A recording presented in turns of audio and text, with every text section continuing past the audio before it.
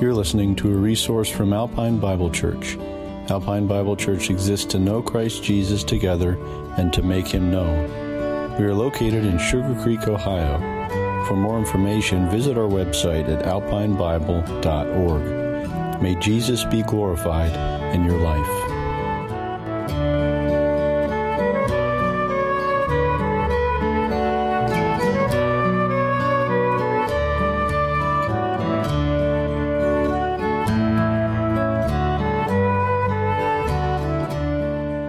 Good morning. How are we doing? Now, I just have to say this, just because I've been saying it every morning, but we're having twins. I'm sorry. I debated if I should even say that, but it's the only thing that's been racing through my mind in the last week. I wake up and I'll just start screaming, Jen, you know we're having twins? She's like, oh, I know we're having twins. I'm sorry. I know there's people that's had twins and so on and so forth, but it's totally different when you get told you're having twins yourself. You're like, oh my goodness, the house isn't big enough. I got to get rid of my car. I got to do this. Oh, man. Anyway, we appreciate your prayers. We're excited. It's a blessing, but that's not why you're here. It's for me to share everything that's good that's going on in my life. But let's go ahead and turn to James. James chapter 1.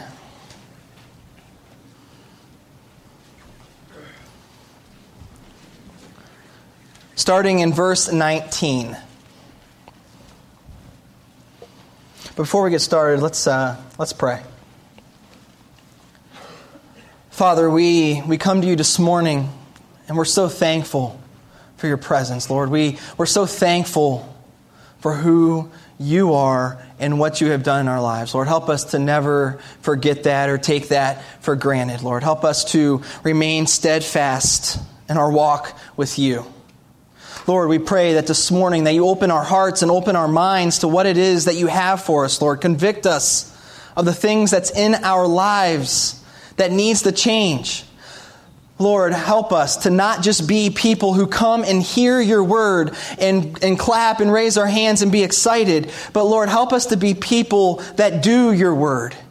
Because we realize real faith comes from hearing the word, but also living that word out.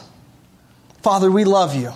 We're so thankful for the opportunity that we have this morning to gather together as a family under your word. Just bless this morning, Lord. It's in your name we pray. Amen. Starting in verse 19 of James 1, and then we're going to be looking at chapter 2, verses 14 through 26 as well. So I know I don't have a lot of time, but we will get through this. Verse 19, it says this, "Know this, my beloved brothers, let every person be quick to hear, slow to speak, slow to anger. For the anger of man does not produce the righteousness of God. Therefore, put away all filthiness and rampant wickedness, and receive with meekness the implanted word, which is able to save your souls. But be doers of the word, and not hearers only, deceiving yourselves. For if anyone is a hearer of the word and not a doer, he is like a man who looks intently at his natural face in a mirror. For he looks at himself and goes away and at once forgets what he was like. But the one who looks into the perfect law, the law of liberty, and perseveres, being no hearer who forgets, but a doer who acts, he will be blessed in his doing. If anyone thinks he is religious and does not bridle his tongue, but deceives his heart, this person's religion is worthless. Religion that is pure and undefiled before God, the Father, is this, to visit orphans and widows in their affliction, and to keep oneself unstained from the world." We go on to chapter 2 real quick, verses 14 through 26. It says this, "What good is it, my brothers, if someone says he has faith but does not have works? Can that faith save him? If a brother or sister is poorly clothed and lacking in daily food, and one of you says to them, 'Go in peace, be warmed and filled,' without giving them the things needed for the body, what good is that? So also faith by itself, if it does not have works, is dead. But someone will say, you have faith and I have works. Show me your faith apart from your works, and I will show you my faith by my works. You believe that God is one. You do well. Even the demons believe and shudder. Do you want to be shown, you foolish person, that faith apart from works is useless? Was not Abraham our father justified by works when he offered up his son Isaac on the altar? You see that faith was active along with his works, and faith was completed by his works. And the scripture was fulfilled that says Abraham believed God, and it was counted to him as righteousness, and he was called a friend of God. You see that a person is justified by works and not by faith alone. And in the same way, was not also Rahab the prostitute justified by works when she received the messengers and sent them out by another way? For as the body apart from the spirit is dead, so also faith apart from works is dead. This morning, as if you can't tell already, this seems like a very simple point. This seems we've all recognized this passage in our lives. We've all been told many times from the pulpit, or we've read in devotionals, or we even looked at ourselves in the mirrors and told ourselves, listen, we need to continue, we need to live out what it is that we say we believe. It's a common theme and a common message.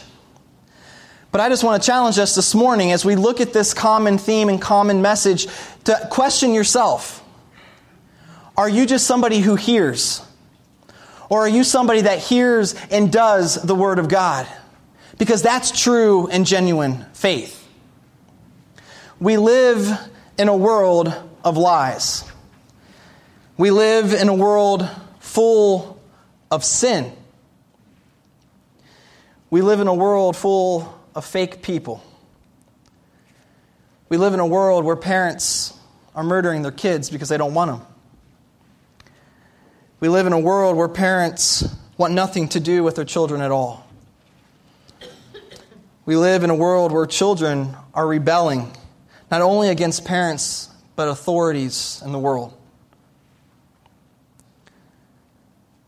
We have 10-year-old boys dressing up as drag queens and parents helping their kids become whatever gender they want them to be. There was a post on my social media feed. I'll just say Facebook. Social media feed, so technical. There was a post on my Facebook that one of my friends that I went to school with, that I would consider a man's man. He knocked me out a couple times in football. He was, but he made a post and he said, we'll be having a reveal party here in the next couple days. And I'm like, they're having a child. But the reveal party that they were talking about was, we're going to ask our kids what gender they want to be, and we're going to reveal to the world what it is that they want to be. Now, I don't know if he was joking or what he was doing, because he's known for sarcasm. But that makes me sick. Because here's reality. People are doing that. People are asking asking their kids. It's like me coming up to Lila and asking her what gender she wants to be. She don't even know what she wants for dinner. She wants chocolate. No, she wants peanut butter. But she don't even know what she wants. But yet here we're asking kids to decide what gender they are. We're seeing an attack on God's Word. We're seeing an attack against everything that God has created us to be. We're seeing a world that's full of sin. We're seeing pornography run rampant among parents, among children, and I say children, I'm saying children. We're seeing a culture where suicides among teens are becoming more and more normal. We're seeing a culture where people get to choose if they want to die or not. Where they're saying, you know what? Because life is good right now, I want to die. I can't remember if this was Canada or somewhere, but there was this sense of you're allowed to decide if you want to be pretty much killed. Like a doctor will come and they will inject whatever it is into you that kills you, but you get to choose. There was this couple that chose that, you know what? Right now, things are so good, but we don't want to continue to get older and people take care of us. So guess what we're going to do? We're just going to allow our lives to come to an end. But they think it's great. They think they have the opportunity. People have the opportunity to decide what they want to do, right? They chose what it is that they want to do. We are seeing a culture that despises truth. We're seeing a culture that wants nothing to do with Christ. We're seeing a culture that has little to no affiliation with religion at all. I'm reading a book about the Generation Z, which I don't even know where they get these letters from. G, Q, whatever we are, but there's this Generation Z, and they're saying the generation coming up, they're saying they're more and more going to be called the generation of nuns.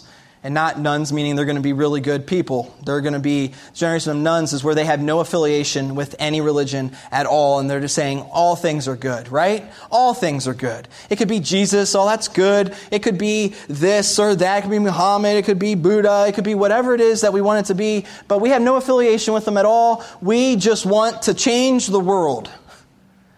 More and more prevalent, right? We're living in a culture that wants nothing more than to appease their own fleshly desires.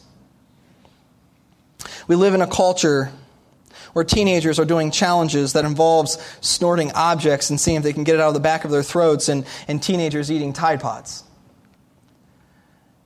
Now, I know our first reaction is to laugh. Our first reaction is to mock. I've seen a lot of memes on my social media feed. I've seen a lot of memes about this mocking of this generation and saying, oh, they're going to eat Tide Pods, but then tell the world what it is that we need to do. But I want you guys to think about that for a second. We're seeing a generation that is eating Tide Pods. We're seeing a generation that is doing things that, yes, we can laugh at and mock at, but what you're ultimately seeing is a generation that's dying and going to hell, who has no value or no sense of value of their own lives. We're seeing parents allowing for these things to happen. And as we see these things, and as I challenge people that want to mock that, like, man, like I couldn't imagine, like those idiots are eating Tide Pods. I'm saying, well, what are we doing about it? What are we doing about it? Are we just going to laugh at it and scroll through our feed and then make it sound like it's nothing? No, this is real. Like, this is a problem. It may be funny, but this is real.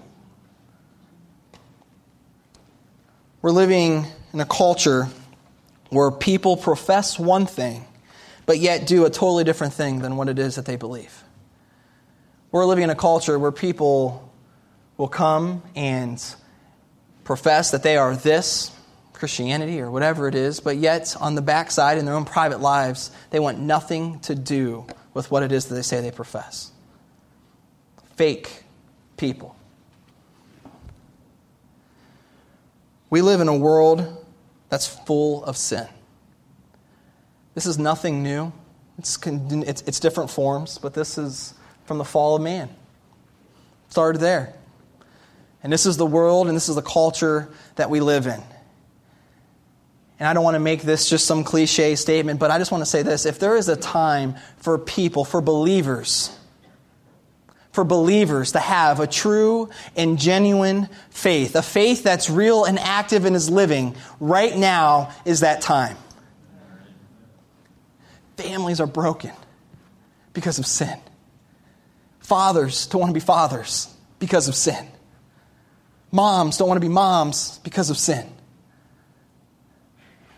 This is an issue, and this is a call for us as believers, if you are a believer here today, to be real and genuine with your faith and to live out the truth. That's what this world needs, is believers to be real. They don't need more guns and not more guns. They don't need more of this or not more of that. We don't need everyone just to change from homosexuality to not being a homosexual. We don't need those things. Those things are good. Those things will happen. But what we need is for believers to do what it is that they profess. Because if we did what it is that we profess, then we will see a generation, people coming behind us that want to live in obedience to that truth.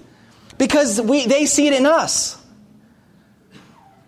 And so as we approach this text this morning in James, I hope and I pray that this convicts us so much that it moves you to not just be that person that comes and fills a spot, or just being the church that says we have great Bible teaching, because that's great, we do, and I'm telling you, that is something you don't see. But being a church that says they have great Bible teaching, but they live the Word of God out.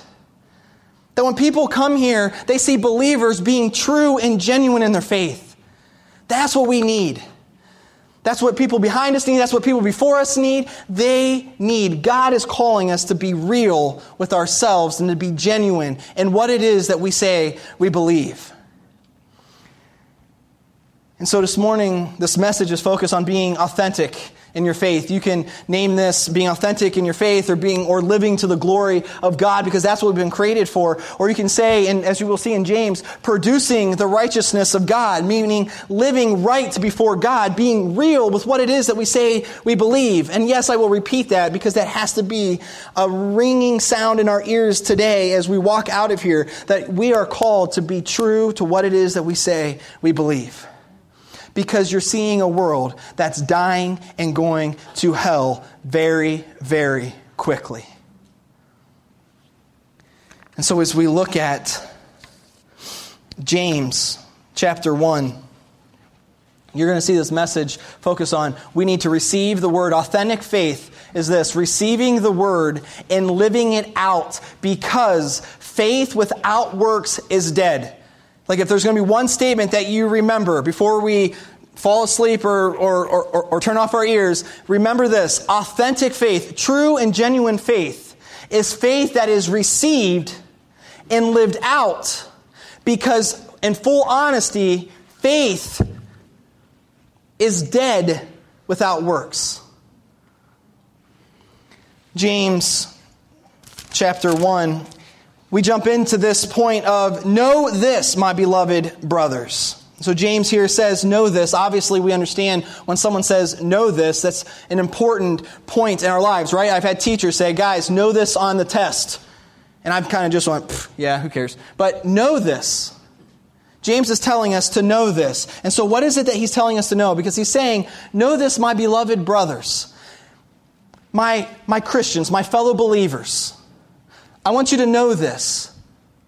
Those who profess Christ, know this. Let every person be quick to hear, slow to speak, and slow to anger. For the anger of man does not produce the righteousness of God. And I'll be honest with you, I've racked my brain over this, and you can ask my wife. Last night I was just like, I'm like, man, I'm trying, how does that connect with the flow of thought of the rest of this passage? And I'm just going to say, I think it does plainly and clearly, and I don't want to try to expand on or make it something it's not. It's strictly saying, guys, listen, the anger of man, Christians and non-Christians, we realize that anger is not good, right? We know anger creates us to do things that we don't want to do, say things we don't want to say. And what he's saying here, James is saying, Christians, listen, living in a world of sin, living in a world of trials and temptations and things that you're faced with, listen, anger towards that sin or towards those people, or anger towards what it is that you see posted on social media, whatever it is not going to produce the righteousness of God. Meaning it is not going to make you or make the world around you live rightly before God. Anger is not the fix-all to our problems. And this hits us really hard of seeing what it is that we see in the world. It's quick to get angry about maybe decisions that we see happening in the political world, or we're seeing happen in schools, or we're seeing happen everywhere, because trust me, I'm there. But anger does not produce the righteousness of God. Anger does not make you live right before God. Receiving the word and living it out is how an undefiled and pure faith is to look. A genuine faith. I think of this anger thing, and an example of this would be on my other social media feed, my Instagram. I'm really not that much of a social media person. I just kind of like to flick through the pictures and whatever else. But I was going through and I noticed this post, and maybe you guys have seen it, this sign that's posted and says, "The root of all evil is money. Then why do churches ask for it?" And I've had people, even fellow believers post on there and laugh and whatever else. But this kid specifically wants nothing to do with God at all. And this was his pun underneath it, was to say, hey, this is what's wrong with Christians. This is what's wrong with churches. And it just stirred me. I was like, wait. That's not what it says. And so in my moment, which I still think is in a righteous moment, the first part was, I said, actually, It's the love of money is the root of all evil, right? Like it's not money. Like you need money to live. If that's the root of evil, then we're all evil. But the love of that, making that your control. And so I made that post and he wanted to reply back and it started this little social media, little war, which I do not recommend. But he started back and he said, and his name's Andy, he said, Andy33 says, and he had a lot of choice of words and lighting up and mocking Scripture, right? Because I gave him the passage and went along with it. And I truly was approaching him saying, look, it's not true. I just want you to know that. That's not what we say. And if there's churches that are saying that, then they're obviously wrong or not standing right before that anyway. But he comes back, and so I make a post. I was like, yeah, like this, he's going to convert. You know, it's like one of those moments where you're going to punch somebody and it's going to make them convert. So I had this long post, though, and my lovely wife, said, I just want to ask you, David, like, is that showing the love of God? And I went, no. I thought it did because there was sarcastic remarks pointing to and alluding to Scripture. Like, it looked Christianized. But out of my anger, because of what he was saying and mocking my God and what I believe, I started reacting. And it's interesting because Proverbs 14:29, if you want to turn there real quick, actually you don't have to because we don't have a lot of time, but Proverbs 14:29 says this, whoever is slow to anger has great understanding. But he who has a hasty temper exalts folly. Isn't that some wisdom? What happens is out of our anger, we don't understand. We can't understand. Because you're acting out of your emotion. Any emotion can create you and lead you astray. So what James is saying here, listen guys, anger, it's not going to be anger that fixes and makes you live right before God. And he goes on then into this, into verse 21.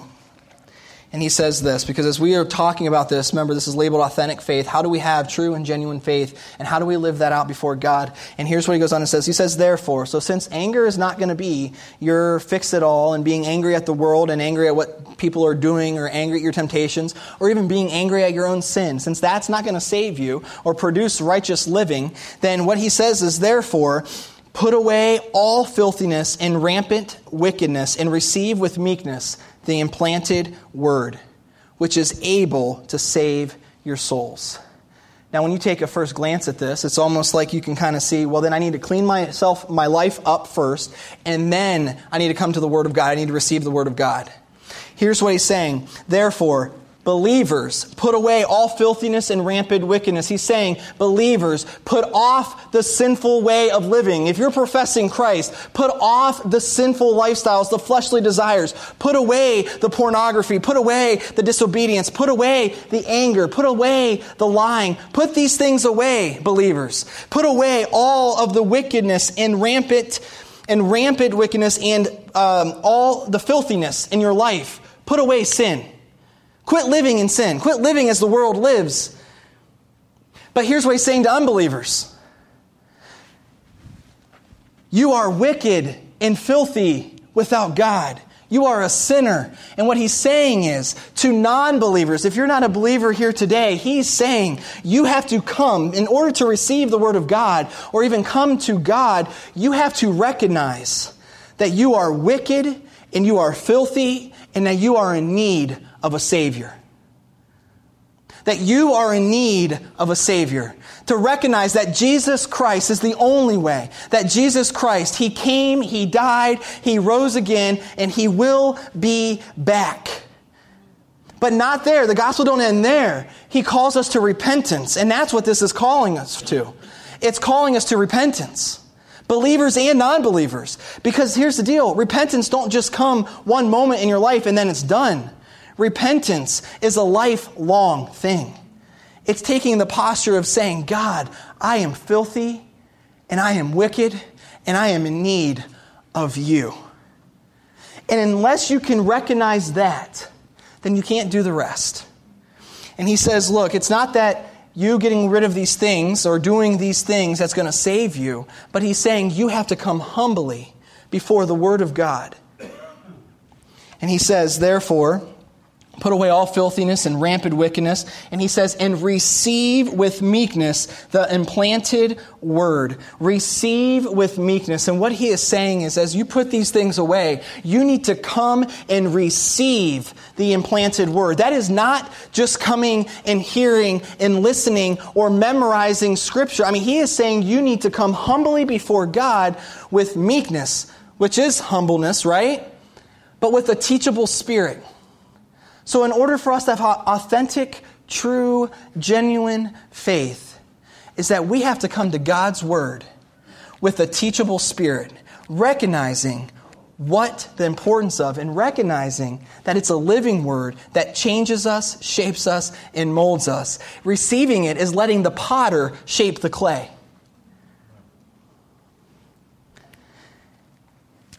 Receiving the word does consist, though, of memorizing it, of studying it. And you're not able to do those things within the first 2 minutes of your day. This takes time. This takes energy. This actually takes reading our Bibles, spending time in it daily, saying, God, what is it that you have? Because here's the thing. Here's how we receive our instruction. Go ahead and turn to 2 Timothy 3:16 through 17.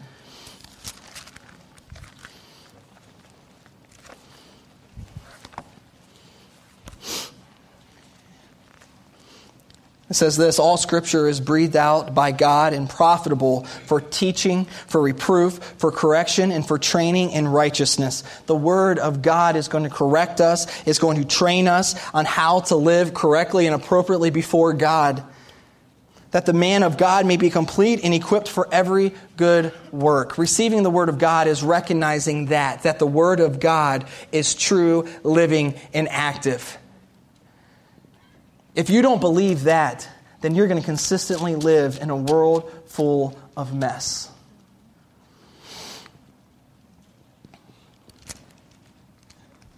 Living right before God means we must first receive the Word of God. Not just the message of salvation, but receiving the whole Word of God that calls us to obedience, to live in reflection of Christ the Savior.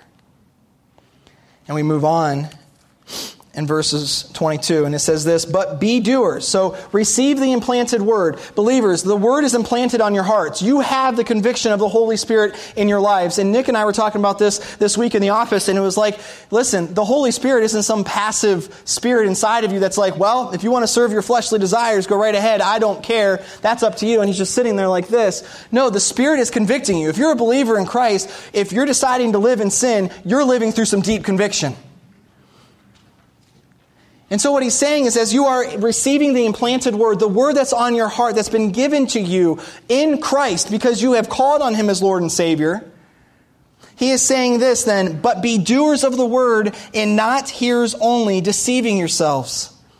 If you're someone who hears the word, studies the word, and just sees it, but you don't do the word, if you don't live out the word, you're deceiving yourselves. It's a false religion. It's good that you know truth. That's good. That's good that we spend time in this. But if you walk away from there and live in your sin and don't even care, you're deceiving yourself. Knowing the word is good. But doing the word and knowing the word is what faith really is. For if anyone is a hearer of the word and not a doer, he is like a man who looks intently at his natural face in a mirror. For he looks at himself and goes away and at once forgets what he was like. Now I know this isn't true for us, right? When you think about looking in the mirror, I always make fun of Jack because he always likes looking in my mirror in my office. I'm sorry. That's the only reason I have a mirror in my office is so when Jack comes in, he can look at it. I look at it myself too. I'm just, want to make sure. But think about how silly that is. Would any of you look in the mirror, see something that's wrong, recognize that something is wrong, and then just walk away and forget about it? Would any of you guys do that? Because I know there's some people that are willing to be late for whatever it is, just to make sure that their hair and their curls are right. Guys, to make sure that their hair, I'm worse than Jen actually, making sure that my hair is laying the correct way, and whatever it is, or whatever it is I'm wearing matches and does things. But you would never look in the mirror at yourself and then recognize that there's something wrong, recognize that there's some changing, and walk away and then completely forget who you even were, what you look like, or anything, would you? So here's what they're saying. So here's what James is saying. If anyone is a hearer of the word and not a doer, he's like a man who looks intently at his natural face in a mirror. He looks at himself and goes away at once and forgets what he was like. We have to be able to approach the word of God, recognizing that it shapes us and teaches us and trains us up in righteousness, helps us to live rightly before God, and actually act upon that. Again, this is what our world and our culture needs to see. Someone who is willing to humbly approach the Word of God and say, God, I don't want to just approach this to make this my checkoff list, but I want to approach this and say, God, what is it that I am being, that I need to be shown, that I need to do differently? God, speak to me in and through your Word. But the one who looks into the perfect law, and this is verse 25, but the one who looks into the perfect law, the law of liberty, and perseveres, being no hearer who forgets, but a doer who acts, he will be blessed in his doing. So the person who looks at the perfect law, the Word of God, the gospel of Jesus Christ, and recognizes that and perseveres in that and takes the Word of God, uses it each and every single day, and doesn't just do it occasionally, but takes it and applies it each and every single day, they persevere in that, he will be blessed for his doing. Real quick, turn to Matthew 25. Matthew 25, and as we see, this is a good picture of faith that is shown by their works. And go ahead and turn to Matthew 25, 35 to 45.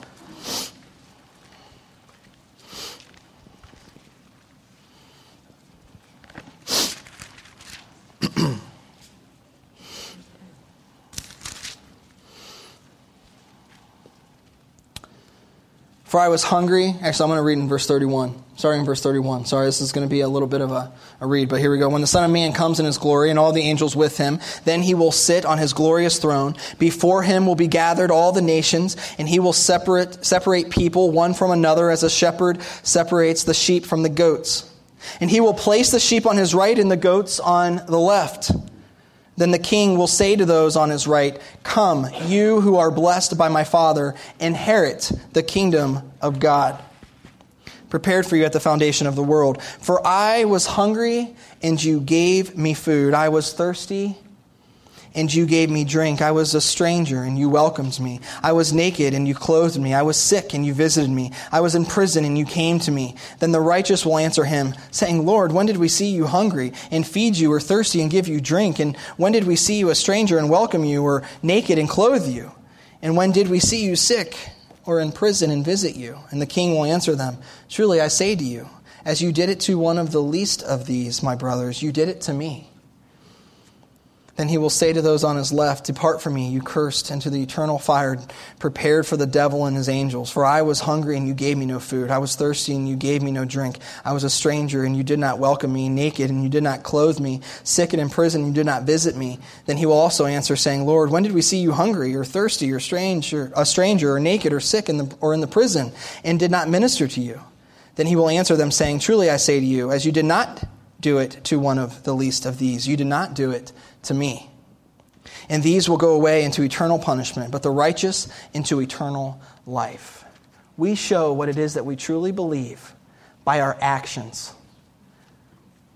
By serving people, loving others, not being angry at them, not cursing them, not whatever else, but actually showing that, because ultimately what you're doing by loving others and doing things for others and doing the Word of God is you are living to the glory of God. You're serving them because of Christ.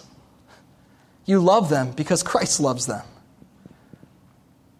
This is faith that is shown by works. Going back to our text then, it continues on, if anyone thinks he is religious and does not bridle his tongue but deceives his heart, this person's religion is worthless. If anyone thinks he is religious, who is actually living a religious life and doing well, but he goes on to say, but can't bridle his tongue, meaning can't control his mouth or control what it is that he says, then here's the thing, your religion is worthless if you can't even do that. And I'm going to go on to say this, and not adding anything into the word, but what he's saying here is if you can't act upon what it is that you say you believe, guess what? Your religion is worthless. What you're living in is just a repetitive lifestyle of worthlessness. This could also say, if anyone thinks he is religious and does not stop looking at pornography, then he deceives his heart. This person's religion is worthless. If this person cannot stop being disobedient to their parents, then what's happening is your religion is worthless. If this person cannot stop lying, if this person cannot stop living in a lifestyle of drugs and whatever else, then this person's religion is worthless. If we cannot stop living in our sin and do these things, our religion is worthless. What we say we believe is worthless. Apparently, you don't think it's good enough to apply to your life. Someone who truly looks at the Word of God and recognizes as true and living, they show that they recognize it as true and living by how they apply it to their lives. People seeing it lived out, putting feet to it, not allowing for it to fall on just deaf ears. And he goes on and says religion that is pure and undefiled. And this goes back to understanding how do we live righteous before God? How do we live to the glory of God? How do we have true and authentic faith? It goes on, religion that is pure and undefiled before God the Father is this: to visit orphans and widows in their affliction. Again, an action. That's not the only way, though. To just go visit orphans and widows like, well, I'm good. I visited an orphan today and I visited a widow today. Like, I'm good. No, this is what he's saying is you're putting action to what it is that you say you believe. This may mean serving in the local church. This may mean actually talking to our neighbor about Jesus Christ. This may mean not just telling our kids what to do, but actually doing it ourselves in our own homes. And then he says, and to keep oneself unstained from the world. And if you think about that for a second, this hit hard because it's one of those things where I think a lot of people, believers especially, are trying to be more and more conformed to the world because they want to reach the world. So they want to be more like the world. False. We have to remain unstained from the world. So when we talk about gray areas in the Bible, well, can I do that? Can I do this? Think about this for a second. Am I being more stained by the world or am I unstained? Am I living more like the world when I do that? So when you're thinking of whatever it is that you could possibly be thinking of and about to take action to, I challenge you in a culture today that you see more and more living wickedly and foolishly. Think twice about what it is that you're going to do. And is it going to be more? Am I being more stained by the world? Am I looking more like the world than I am like Christ? And that gets rid of every gray area. Because you know why? Your focus is not on your Christian liberty. Your focus is on what God wants me to do. And that means if I have to set aside whatever it is I'm free to do for the gospel, I will. Because that's what Christ did. Right? He set aside. He was still gloriful, but he set aside. That's not even a word, but we'll work with it. He set aside himself and sent his son, Jesus Christ, to this earth to die a death that we all deserve. I know I'm going to get mocked like this at the office this week. But he set aside that to send his son, Jesus Christ, so that we can have life. We're to set aside our own freedoms that we like to have. Set those aside and be more focused on what it is that Christ is calling you, what God the Father is calling you to be like, and that is to be an imitator of Christ. And you can turn to Romans 12:2 real quick. Romans 12:2.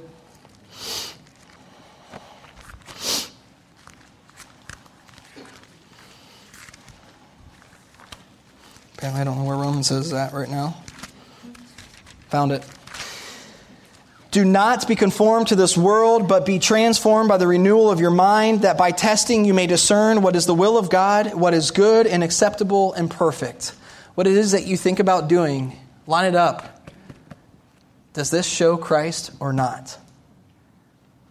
Your ministry of God's word is more important than what you're personally able to do, your freedom to do.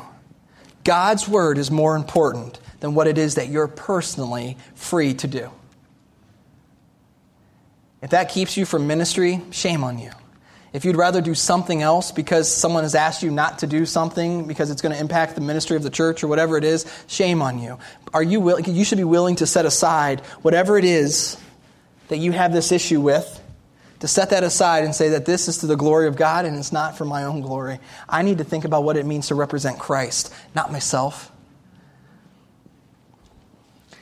And then real quick, James 2:14-26, it says this, "What good is it, my brothers, if someone says he has faith but does not have works? Can that faith save him? Can a faith without works save him?" Because here's the deal. Faith is by believing in doing. That's real faith. A faith that just has one or the other is not real. If a brother or sister is poorly clothed and lacking in daily food, and one of you says to them, "Go in peace, be warmed and filled," without giving them the things needed for the body, what good is that? And this comes common very much in our Christianized world, is, I know there's a need. I'm going to pray for you. That's good. Pray for one another. But if you have the means to help whoever it is that is in need of something, please give them that. Because that is actually showing that you care and love. Yes, pray for them. But if God has given you something to give to somebody else, then do that. Again, it's attaching the works along with what it is that you say you believe. And it says in verse 17, "So also faith by itself, if it does not have works, is dead. But someone will say, 'You have faith and I have works. Show me your faith apart from your works, and I will show you my faith by my works.'" Something we should all be saying. I will show you my faith by the way that I live my life. Truly. You believe that God is one, you do well, because even the demons believe and shudder. That's great that we believe that God sent His Son, Jesus Christ, to die, rise again, and to come back one day. That's great. Here's the thing. The demons were obedient. Sometimes the demons were more obedient than us. When He said gone, they were gone. They knew and they recognized. Even the demons believe that truth and know that is truth. Do you want to be shown, you foolish person, that faith apart from works is useless? Was not Abraham our father justified by works when he offered up his son Isaac on the altar? Now here's the deal. I want to make sure this is known. I don't want to be speaking and you walk away here and say, well, David says, work harder, do better. That's what we're called to do. No. I'm not saying faith comes by works. You don't get saved by your works. We know that, right? Like, we don't get saved by the good things that we do. You get saved because of Jesus Christ, because your faith is in Christ. And you show that faith, true faith. You can say all you want, raise our hands all we want, and cry before God. But if the thing is, if you're not living out what it is that you say you believe, guess what? It's not me saying this. It's God's word saying it's worthless. We have to be believers that do, because there is a generation, and I know my mind is focused on the younger ones because that's just where my heart and my passion is, just as with everybody else. But strictly there for right now, is that they need to see parents, grandparents, fathers, mothers. They need to see friends, brothers, and sisters living to the glory of God. They don't need people who know the Word of God and don't do anything with it. They need true, gospel-loving believers in Christ living it out before them. And you as a father or as a mother need to recognize that. As a brother, as an uncle, as a friend, need to recognize this. What I see is wrong doesn't need me yelling and screaming at them or just telling them is wrong. What they need is you and me living it out each and every day. Even when it's hard, even when it's tough and you are struggling in your own mess, you have to recognize that one day we will be in glory before God the Father and worshiping Him. Genuine faith is something that's received and lived out. Genuine faith is not just something you know. It's something that you do. So I plead with you, as Paul pleads with us, make this real. Don't make this a routine thing. Don't find yourself just living in the routine way of living to one day look back and go, man, I messed up. Take the challenge to humbly come before God's Word and say, God, what is it that I need to change? God, what is it that's in my life? And if you don't know where to go and you're sitting here, well, I don't even know where to go, just start reading. Because if you believe the Word of God is true, then you know that God's going to speak to you through it. But you have to recognize your need for it. Guys, authentic faith is faith that is received and lived out. Because real faith is done and shown through our works.